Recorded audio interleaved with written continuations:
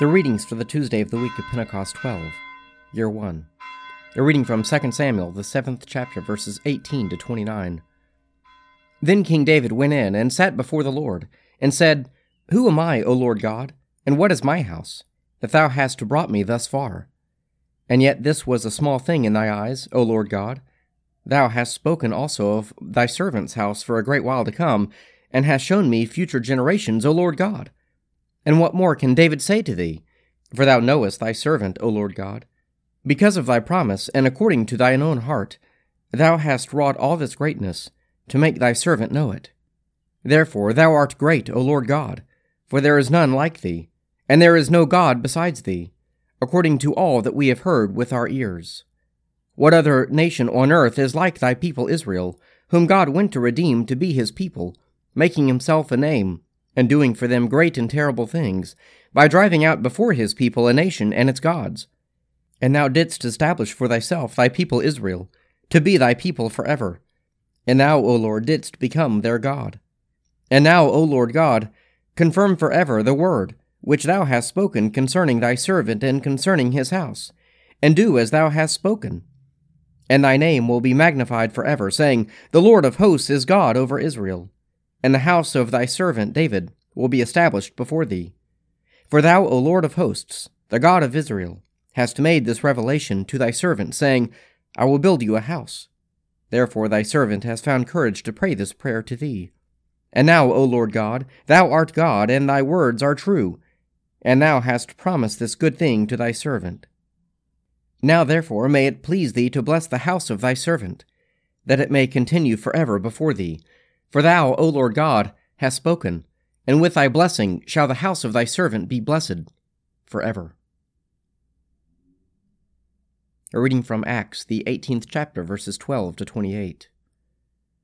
But when Gallio was proconsul of Achaia, the Jews made united attack upon Paul, and brought him before the tribunal, saying, This man is persuading men to worship God contrary to the law. But when Paul was about to open his mouth, Gallio said to the Jews, If it were a matter of wrongdoing or vicious crime, I should have reason to bear with you, O Jews. But since it is a matter of questions about words and names, and your own law, see to it yourselves. I refuse to be a judge of these things. And he drove them from the tribunal. And they all seized Sosthenes, the ruler of the synagogue, and beat him in front of the tribunal. But Gallio paid no attention to this. After this, Paul stayed many days longer, and then took leave of the brethren, and sailed for Syria, and with him Priscilla and Aquila. At Cenchrea he cut his hair, for he had a vow. And they came to Ephesus, and he left them there. But he himself went into the synagogue and argued with the Jews.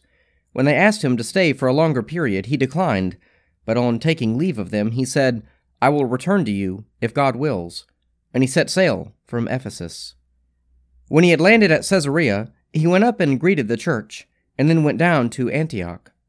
After spending some time there, he departed and went from place to place through the region of Galatia and Phrygia, strengthening all the disciples. Now a Jew named Apollos, a native of Alexandria, came to Ephesus. He was an eloquent man, well versed in the Scriptures.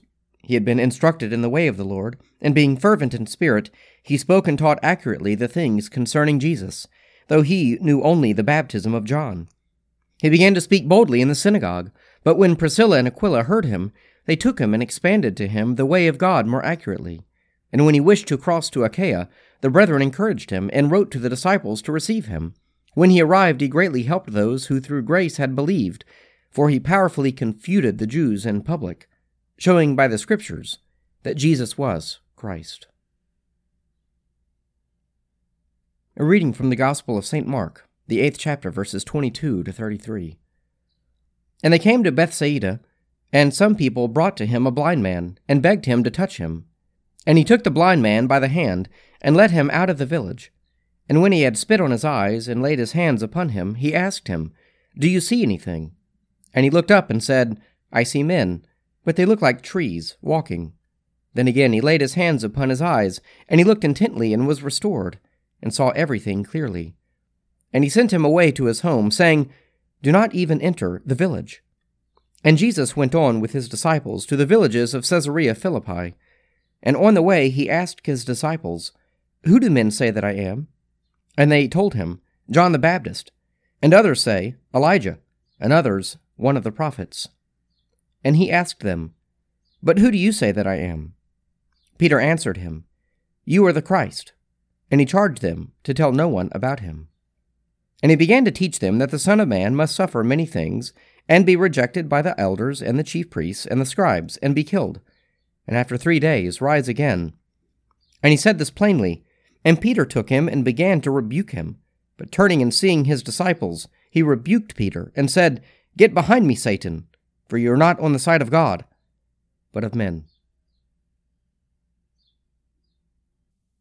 Psalm 86. Bow down your ear, O Lord, and answer me, for I am poor and in misery. Keep watch over my life, for I am faithful. Save your servant who puts his trust in you. Be merciful to me, O Lord, for you are my God. I call upon you all the day long. Gladden the soul of your servant. For to you, O Lord, I lift up my soul. For you, O Lord, are good and forgiving, and great is your love toward all those who call upon you. Give ear, O Lord, to my prayer, and attend to the voice of my supplications. In the time of my trouble I will call upon you, for you will answer me. Among the gods there is none like you, O Lord, nor anything like your works. All nations you have made will come and worship you, O Lord, and glorify your name. For you are great, you do wondrous things, and you alone are God. Teach me your way, O Lord, and I will walk in your truth. Knit my heart to you that I may fear your name. I will thank you, O Lord, my God, with all my heart, and glorify your name for evermore. For great is your love toward me. You have delivered me from the nethermost pit. The arrogant rise up against me, O God, and a band of violent men seeks my life. They have not set you before their eyes. But you, O Lord, are gracious and full of compassion, slow to anger and full of kindness and truth. Turn to me and have mercy upon me.